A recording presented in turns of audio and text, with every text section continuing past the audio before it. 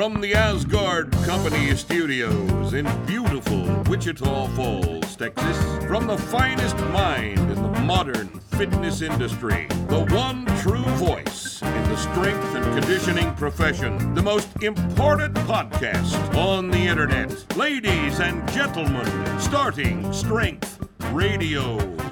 Thank you, Mark Wolf. Welcome to Starting Strength Radio, where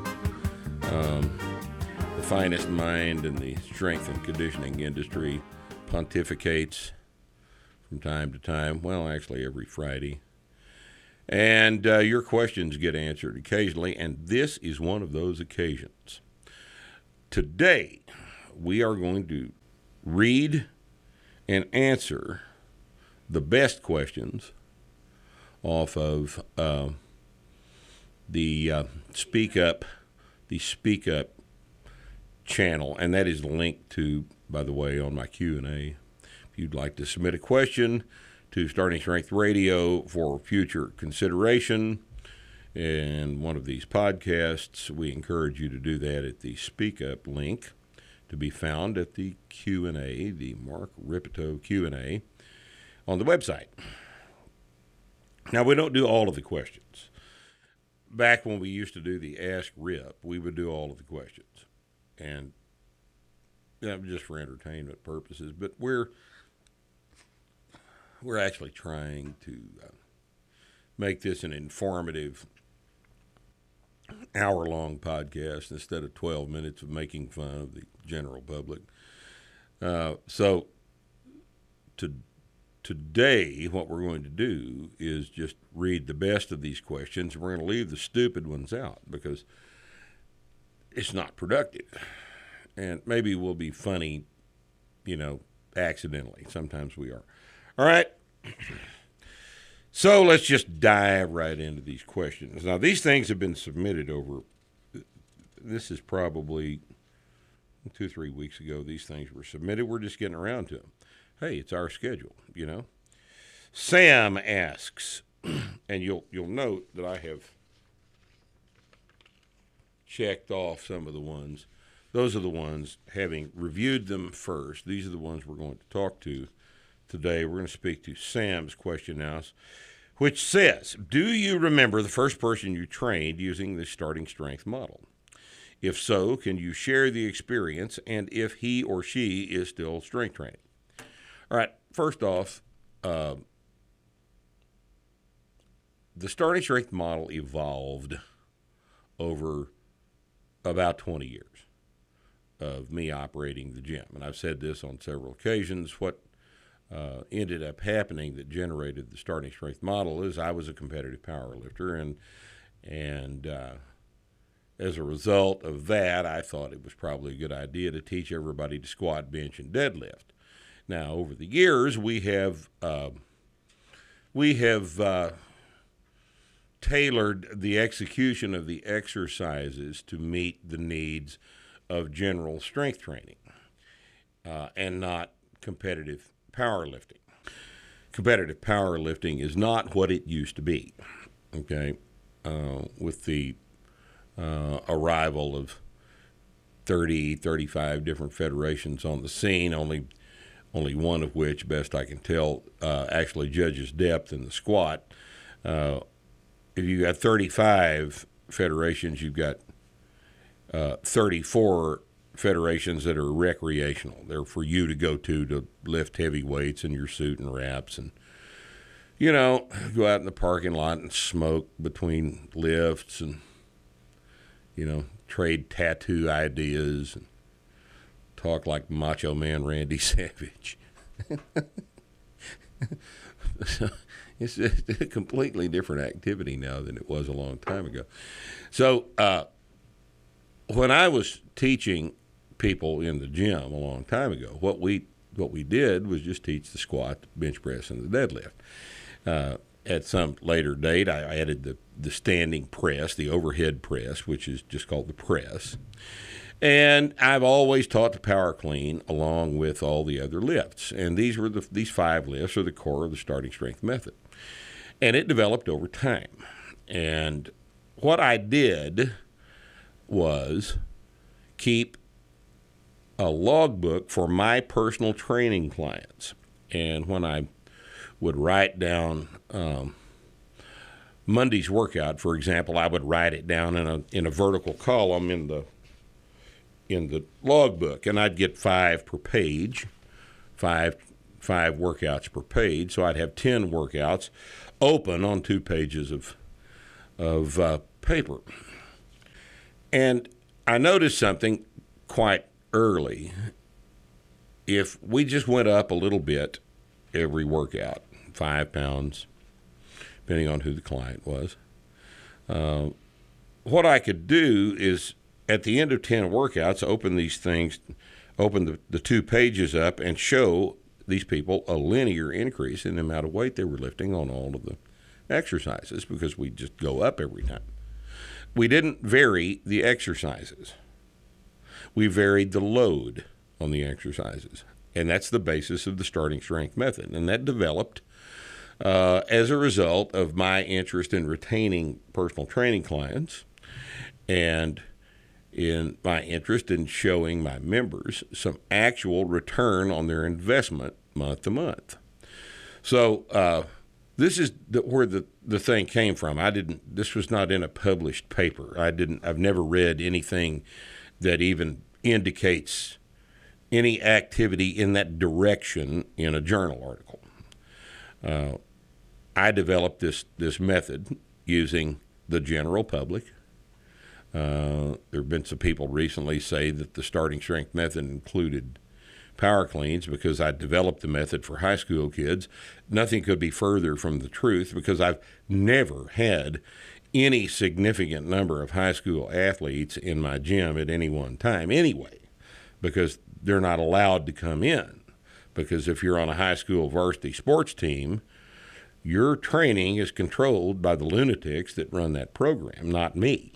Because they're not going to let me have control of something that they desperately want control of, because high school coaches are, they're about control. You may have noticed that. And so that was never a factor. What it was, this is just a commercial effort on my part to demonstrate progress from workout to workout, week to week, month to month. And that's where it developed. It developed out of the power lifts done in a progressively heavier manner when I was running the gym. Now, since that's the case, I don't remember who the first one was. No, because the program developed. I didn't just write it down one day and go. It's not what happened. It just occurred over time.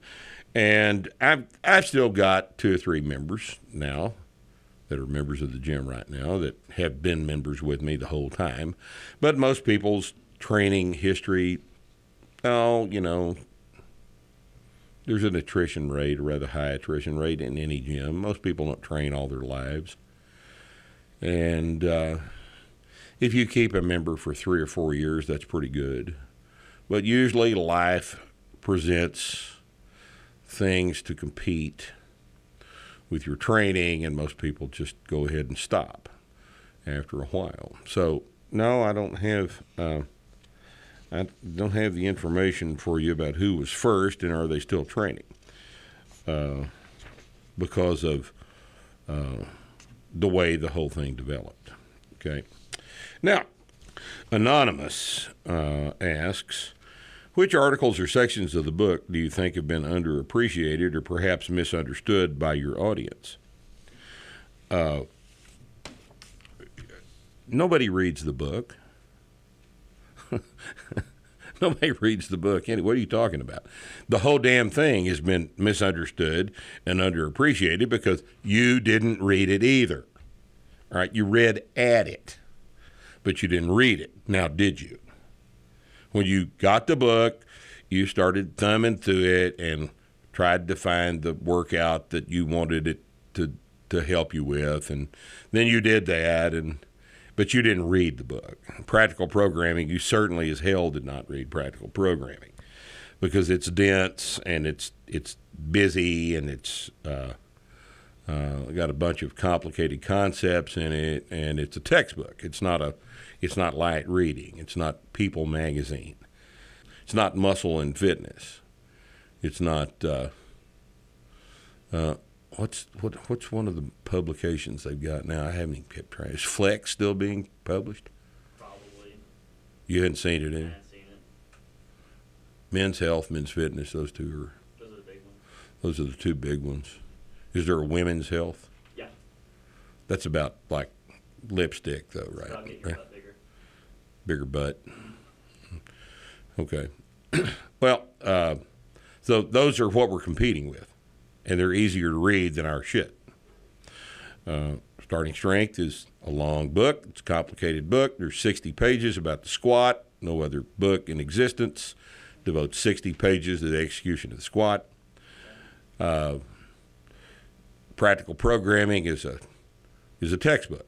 It's the most thorough treatment of strength training that's ever been published. And no, I doubt you read it. I really doubt you read it. I think you might have a copy, but I don't think you actually read the thing. So you don't really know what's in it, and as a result, you misunderstand it. If you'll read it, it will be helpful to you, and you will see that most of the questions that arise, in fact, are dealt with in detail in one of those two books, and I think you'll appreciate the work that went into it if you'll just read it. Now, those of you that are aspiring to be starting strength coaches have probably read it.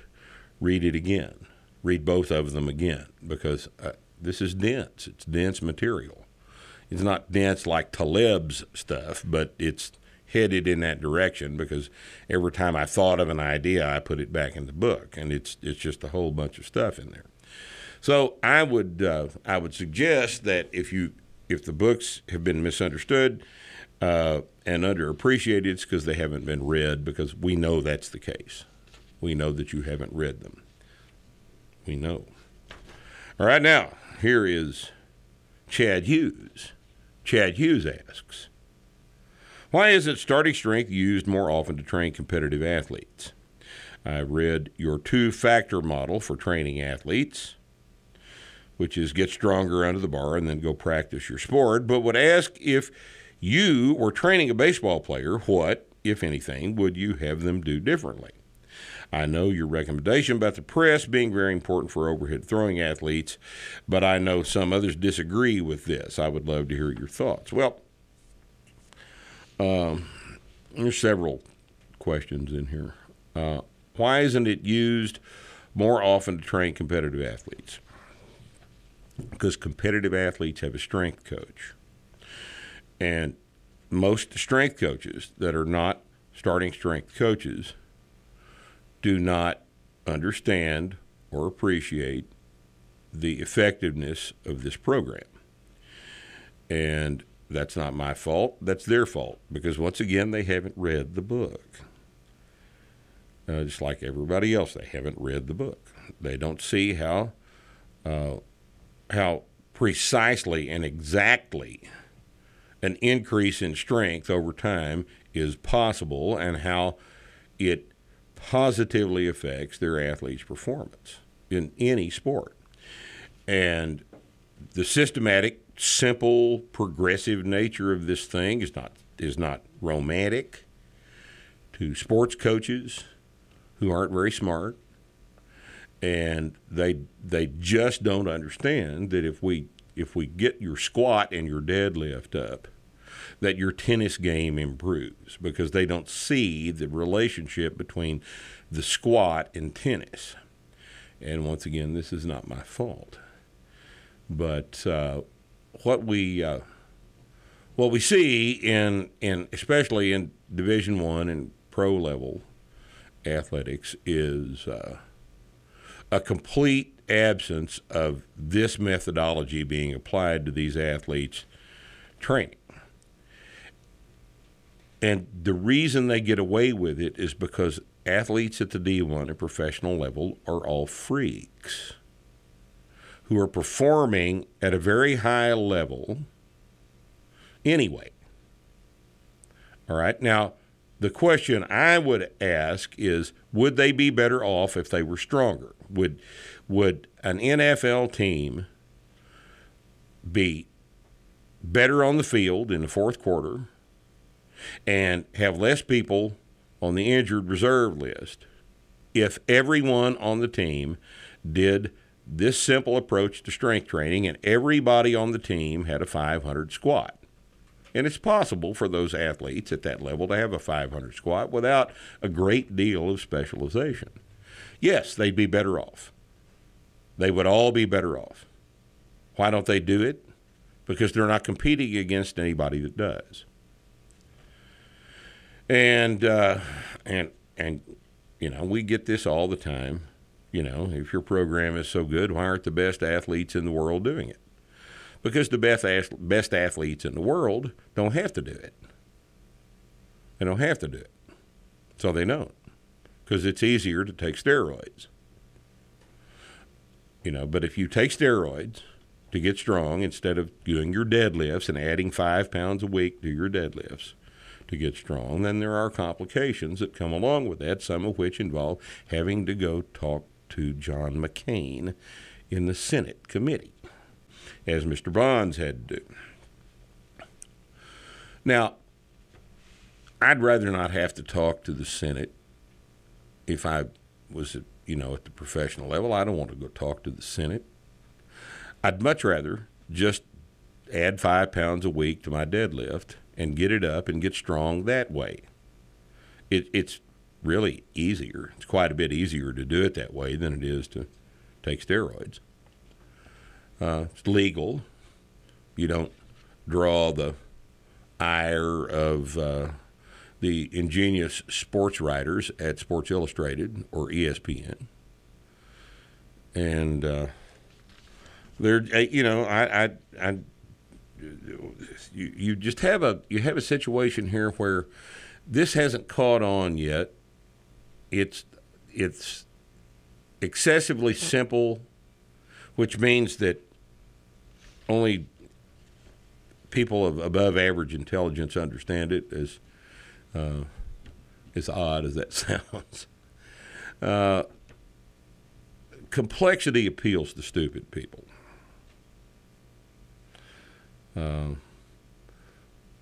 That may seem harsh, but that's actually the case. Complexity appeals to stupid people. Occam's razor being an extremely important concept here. Look that up. And I think you find that extremely elite athletes are extremely elite athletes because of their genetics, and the trainers of extremely elite athletes are hiding behind the genetics of the players. We've said that for decades, and that remains to be the case. Some of the very worst strength and conditioning people, strength and conditioning professionals working in sports are found at the pro and D1 levels, because you don't have to be good if you're dealing with athletes of that caliber. And that's the case. Now, try to explain that to the general public. How do you explain to the general public that the best athlete may be using a terribly ineffective system of strength and conditioning? How do you explain that to them? It's hard to do. It's hard to explain it, because it seems logical that the best athlete would be doing the best stuff. And that's not true, not at all. And nonetheless, it remains extremely difficult to have a conversation about with most people. But, some people understand it. So, A, and B, we don't care about being in professional athletics. I'm much more interested in teaching who's the quarterback, Tom Brady. I'm much more interested in teaching Tom Brady's mother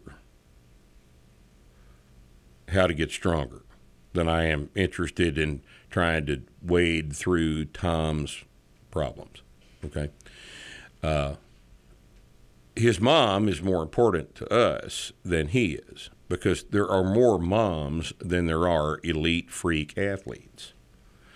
They comprise a larger percentage of the market, and there are enough of those people that are sufficiently intelligent to understand what we're trying to tell them, that we don't need to deal with the 1,000 or so freak athletes in the United States at any given time. I don't care about them. The only reason I'd be interested in training an athlete like that would be the notoriety would bring the program. But that hasn't happened yet. It will eventually. Until then, I'm content to just be effective at what I do. Okay? Now, the second half of that question, how would I train a baseball player? Well, I'd have him press. Yes, I know that physical therapists don't understand that pressing overhead is good for the shoulder. Once again, that's not my fault. Physical therapists don't understand lots of things. And maybe we'll do a little expose on physical therapy here one of these days.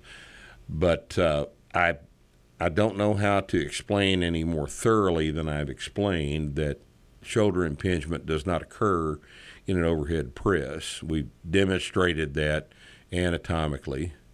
Experience has shown it. In fact, there are several physical therapists that have realized this and are now using our overhead press method to rehab rotator cuff repairs. A strong shoulder is a healthier shoulder and a more injury-resistant shoulder. If that's complicated, I'm sorry, but that's just all there is to it. So if I was going to train a baseball player, if I was training a baseball player, he would, guess what? He would squat, he would press, he would bench press, he would deadlift, and he would power clean. He might even power snatch, since he's a good athlete and he can learn that movement without a lot of drama. And then I would have him practice on the field, just like we do everything. Baseball is a perfect example of how the two-factor model directly applies to what they're trying to do. So, those are my thoughts on that. So, next, Ryan wants to know, can you sell your Wichita Falls Athletic Club meat shirts to the public? They're cool. Yeah, we can do that, Ryan. I think we do. I think they're on Amazon. Where are they obtained on Amazon? Just search WFAC Strength Lifting. WFAC Strength Lifting, and the shirts come up. Beat you to it, didn't we? All right, now, here's a little more involved question. It's also from Anonymous. Why do you think people don't want to list their names when They don't want to be ridiculed put these by questions? you. Rip. I haven't ridiculed anybody because of their name. You know, like if somebody lists his name as like Monkey Vomit, well, you know, that might draw a little criticism. But some guy named Jeff Hairston, why would I make fun of his name?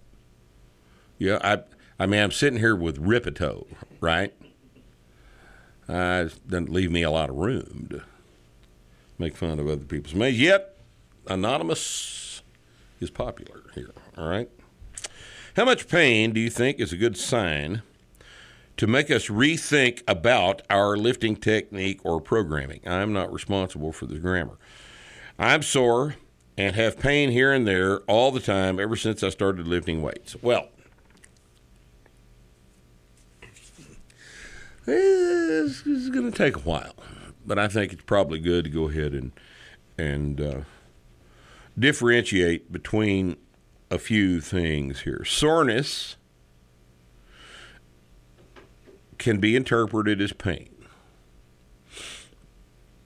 When I think of pain, I don't think of soreness. Soreness is chronic. It's systemic. It's all over a group of muscles. It's a result of eccentric loading. Look that up. And it's a normal consequence of training. although bone deep, horrible soreness all the time is neither a sign of intelligently designed training or something good for you. Soreness does not make you stronger. Lifting more weight than you did last time makes you stronger. That might also make you sore, but the soreness isn't the point. And if you're training because you like the feeling of being sore, grow the fuck up. You know, we're not here to help you pay penance to some idea that you've got that you're guilty of something. Okay, we're not. That's not what we're doing. You can go on all the way through a 6 months novice progression and be badly sore one time. That's all. And if you're badly sore all the time, something's wrong with your programming. You shouldn't be badly sore. But soreness, once again, I guess it could be interpreted as pain. But when I think of pain, I think of acute pain in one area, in a joint, or a muscle belly that's torn, or something else that is a result of an injury. Injury and soreness, delayed onset muscle soreness, are two completely different sensations, and they're two completely different events. The event that makes you sore is the normal execution of a workout to which you are not adapted, the eccentric part of which you're not adapted. An injury means something is wrong, something got hurt, something broke, something ruptured, something gave way under the execution of the force against the load. Something got pushed into the wrong position. Something got stretched too far, too rapidly in a deceleration. There's obviously several mechanisms by which injuries occur. Injuries are not good for you either, all right, any more than chronic, extreme soreness is. But the mechanisms are similar at some level. The chronic soreness that you feel, for example, in your hamstrings after lunge walks, loaded lunge walks or something stupid like that, are the result of an inflammatory process by which that tissue is attempting to heal itself. Okay? Soreness is an inflammatory process. This is why it is delayed in its onset. When you stress a muscle group with eccentric loading, the current theory on this is that you are damaging the contractile cross bridges within the sarcomere, and that this damage is healed through the inflammatory process, the inflammatory cascade. These are all things you can look up on Wikipedia. And as a result of the need for the tissue to heal itself, inflammation ensues. This process takes 2 or 3 days, and then the soreness goes away. When you hurt yourself, if you, for example, you damage a spinal component, or you rupture a muscle belly, or you tear a few muscle fibers, which is more common, you will feel that injury immediately after it occurs. It's an acute process, a very short time frame. If you come up out of the bottom of a squat and you tear a quad in the process, it becomes perceptible to you right now. So it's a fundamentally different process than delayed onset muscle soreness. I wouldn't describe delayed onset muscle soreness as pain. It's just soreness. I'd call it soreness, and that's all. Pain, the term pain, I reserve for more acute stuff, like muscle belly injuries. Although back pain, low back pain, presents as a chronic problem as well. And it is probably the result of accumulated damage that you've done by being an upright biped. And we talked about back pain before, and so that would have to be separated from this definition. When I'm talking about delayed onset muscle soreness, I'm talking about the kind that comes on 24 to 48 hours after the work, sometimes faster than that, maybe 12 to 18 hours after the work, and that goes away within 72 hours. Chronic back pain doesn't go away, all right? A muscle belly tear comes on immediately. It's obvious when it occurs that the injury has caused an immediate deficit in a movement pattern, in the movement pattern that caused it. If you come up out of the bottom of a squat with a torn quad belly, you can't walk. You can't contract the quad because the acute pain prevents that from happening.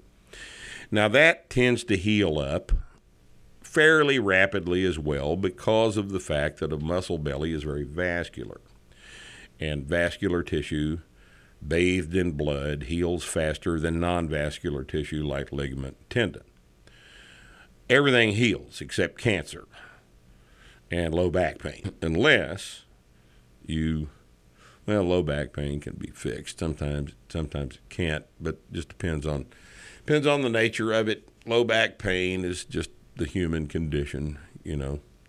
Kings and queens, as well as you and I, have low back pain. They don't like it any more than we do, and it doesn't sometimes go away. But an acute injury like a muscle belly tear will heal up within a couple of weeks. While it's healing, it's very important for you to understand that you must be making that muscle belly contract during the healing process, or it's going to heal in a scar. And that scar is going to be the source of continued injury because the scar itself is not contractile. And since it's not contractile, it's also not expansive. It's not extensible either. And if it extends under a big load, there will be another injury proximal to that scar, and that'll happen from now on. This is why a bad hamstring tear quite often ends an athletic career, because they're very seldom rehabbed correctly. If you have a hamstring belly tear, you have to get on it within 48 hours and start making it work, start making it contract, start making the site of the injury have to function in the way that it will need to function when it's healed up. If you rest it, it will scar. I assure you it will scar. Rest it long enough to make it stop bleeding and then start making it contract again. Start with a lightweight, high reps over the course of a couple of weeks. Head down to a heavier weight with lower reps, making the thing remodel in a functional way. And that's how we rehab these kinds of things. But the pain that you will see during the process of rehabbing that muscle belly tear will go from acute and sharp and focused to, as the healing progresses, less acute, more broadly perceived, and blurry, to use a metaphor. The pain goes from focused to blurry, and finally it goes away. And if you do it correctly, muscle belly tears are fairly amenable to healing. The exception to that would be a complete pec belly rupture. Those won't rehab. The ends of the pec detach, lay down on the rib, and reattach someplace where they're not supposed to be. And this is why a pec belly tear is a pretty bad injury. They're real hard to fix. So, you're sore and have pain here and there all the time since you started lifting weights. I wonder how old you are. I would bet you're older than 40. And it's unusual for a 20-year-old kid to be in pain like that all the time.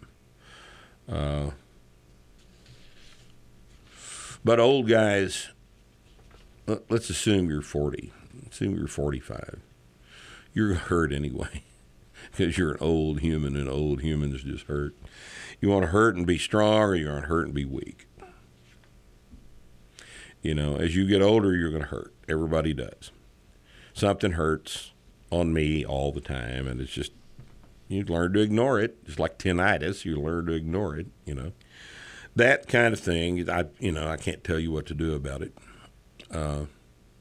If it's interfering with your ability to get sleep, it's going to have to be dealt with somehow. I have found that a combination of naproxen, Tylenol, and alcohol works pretty good to get you to sleep. And, I'm not recommending alcoholism as the cure for this, but, if you have a drink before you go to bed, you'll probably sleep better. Alcohol's an amazing drug. People have understood this for thousands of years. And if something's hurting, it takes your attention away from it. And it can be useful. It can be a bad problem, but it can be useful. I guess there have probably been a lot of doses of alcoholism that have been attributed to chronic pain. Could have happened. But here we sit. What do you want to do, So I hope that helps. Now, we have Pan Iakov. Says, hello, Rip. What is your opinion on combining fasting and lifting? I've come up with a fasting routine /regimen, and I am considering running it for a while. It basically looks like this. Train 3 days a week on starting strength. 4 rest days as per usual. Training days are eating days with lots of carbs and proteins to fuel the workout. Rest days are fasting days. Do you think this is sustainable / effective for someone looking to get stronger and cut some fat? Thanks. Well, Pan, what are you planning on doing about recovery, and when do you plan on doing it? I plan on recovering on my resting days. That's why I'm resting those days. I'm recovering. And if I'm going to recover, I know that I'm going to need protein, fat, and carbohydrate in order to accomplish that process on my resting days. So the question is, do you plan on recovering? If you plan on getting recovered, if I were you, I would eat on my resting days. You will find that it doesn't work nearly as well to stress the piss out of yourself on your workout days and then provide no substrate whatsoever for recovery on the days that are designed for recovery. So just keep that in mind. But as usual, you're free to do this any way you like. Caesar asks, do you discuss torque in regard to the big three during coach development? No, we discuss moment force, not torque, because they're not the same thing. We've talked about that before. Now, some guy with the clever name Rip Uhaniwan. Do you think this is some kind of a Star Wars thing here or something? I don't know that character. Did you? Uhanawan? Rip Uhanawan? Does sound like a Disney Star Wars name. Does, doesn't it? Well, I don't know. Maybe the guy's a Nigerian or something. I have no idea. Don't recognize the name, though. Would Rip be a Nigerian given name? Maybe his parents were just big fans of Could be. Nonetheless, he says, what would be your thoughts on substituting some plant-based protein, for example, pea protein, for dairy-based protein for middle-aged starting strength lifters? If one were to do that, what other supplements might be useful? Well, I am a proponent of psychological health. All right, and veganism is a psychological disorder, as far as I'm concerned. Now, this may come as a shock to some of you people, but there's absolutely nothing from a physiological or anthropological analysis that would indicate that veganism is a reasonable approach to the human diet. Nothing whatsoever. It's a religious, possibly a religious or moral consideration, but I'm not a theologian and I'm not a psychologist. And I'm primarily concerned with efficiency here. Plant-based diets are not efficient. Plant-based proteins are incomplete. If you're going to do pea protein, it's going to have to be engineered to the point that it's no longer pea protein. It's going to have amino acids added to it. It's going to be synthetic. It's going to be an additive-based product. Why don't you just, have some meat and just shut up? Just have some meat. If you object to killing animals, do you disinfect your mouth with mouthwash? What about the poor little bacteria? Well, they're not really animals, but, they're alive. They're alive. You're killing them. What about when you walk around in the yard and step on nematodes? Nematodes don't have a right to be in your yard uninterrupted in their little crawly business by your feet squishing them into protoplasm. How do you think they feel about that? What do you do about roaches in your house? You just coexist peacefully with the roaches in your house? What about mice and rats?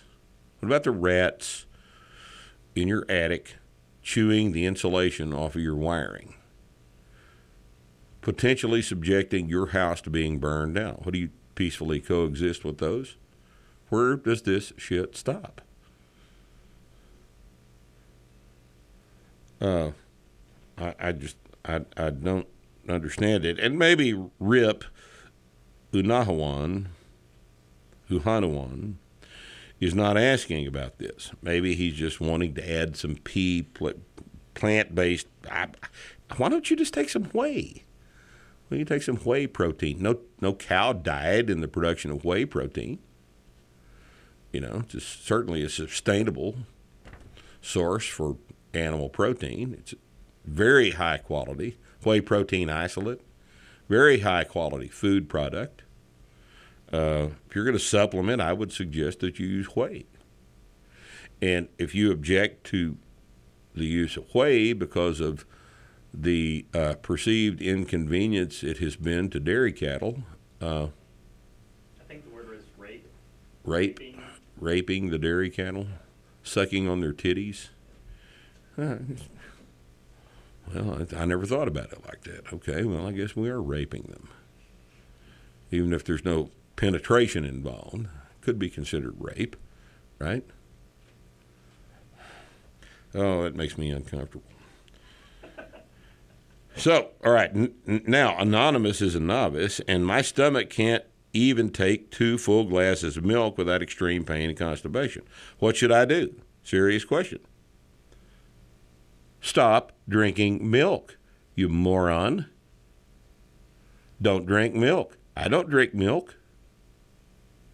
If it's murdering you to drink milk, don't drink milk. Have you tried Fairlife? It's apparently a tasty alternative to lactose-bearing milk. It's a lactate-treated product.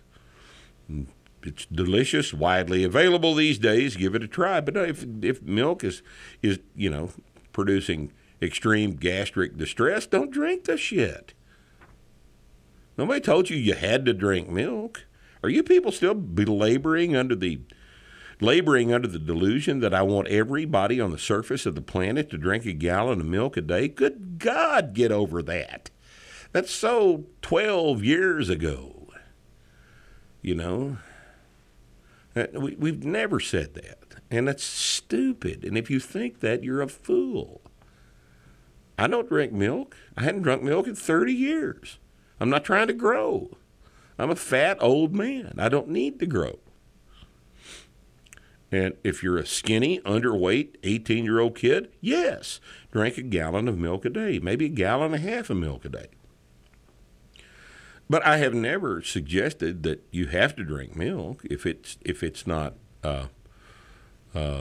appropriate to your particular situation, and there are certain circumstances under which you need to drink a whole bunch of milk, but there are far more circumstances under which you need to not drink any milk at all. Did you hear what I just said? More people need to not drink milk than need to drink milk. All right? Okay? Not everybody needs to drink a gallon of milk a day. Okay? God damn. Wait. So if I'm 38 years old and 325 pounds, should I drink a gallon of milk a day? So Nick asks if he's 38 years old and 325 pounds, should he drink a gallon of milk a day? Well, maybe. Yeah, I mean, you got to drink a gallon of milk a day. Go mad and shit. How else are you going to go mad? How else? Oh, what about Bree? Bree, who's a female, 31 years old. 146. 146 or something like that. Should she drink a gallon of milk a day? Oh, maybe. Okay. You know, everybody needs to be fat like us. Chocolate milk? Chocolate milk, yes, absolutely. Right. All right. People are stupid motherfuckers. They just really are. They insist on, this is, once again, goes right back into not reading the book, not reading anything. You know, the standard Facebook situation is read the headline and start typing, right? Isn't that what you do on Facebook?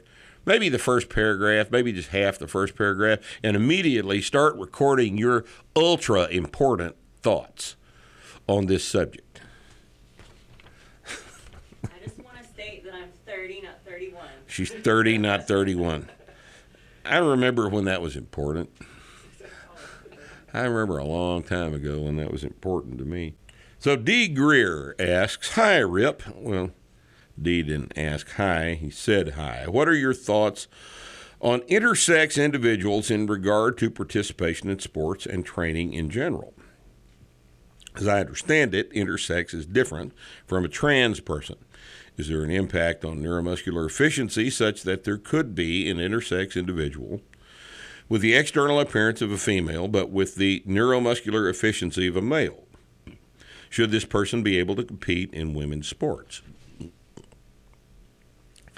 Well, we debated on whether to include this, but I think it's important to understand that these people are extreme outliers. You know the name Caster Semenya because she's been in the news recently. She's an XY chromosome female. She was born with and assigned the congenital sex of female at birth because of her physical appearance. I don't know all of the physiological details of Miss Semenya's situation. I understand that her testosterone levels are high and have been high for quite some time, and therefore, if she was XY in the womb, she probably was exposed to in utero levels of testosterone that were higher than other females. So you're asking, what do we do about Caster Semenya? And I don't know. I don't have the slightest idea what we do about Caster Semenya. Fortunately, it doesn't come up that often. I'm glad I'm not in a position to have to tell her that she can't compete in the women's division. I'd hate to have to tell her that. Would it be fair for her to contribute to women who did not have the advantage of in utero testosterone? I don't know. She's a female. And best I can tell, she gets to compete with the other females in the women's division. But what we do about extreme outliers like that, I am far, far less concerned with than what we do with cock and balls men who want to lift against the uterus and ovaries females in the women's division. That's rather that's rather cut and dried. I'm obviously not in favor of that, and neither are you, really. If you'll think about it for more than about 5 seconds, you're not either. Especially those of you that have sisters and daughters and mothers and cousins who would like an opportunity to compete in the women's division and not have to compete against men in the women's division. Okay? But about Caster Semenya, I don't know. That's a difficult question, and it's outside my purview, thankfully. Okay, now, who is next? Anonymous again asks, if I had to abstain from whiskey, red meat, or milk, which one would I choose? Well, I don't drink milk. So there's my choice, right? I don't drink milk anyway, so I don't have to abstain from it. And Khaled asks, Khaled, have you ever tried Camel? I prefer women, Khaled. Thanks for joining us this week. Starting Strength Radio. Send us your questions. We'll talk about it.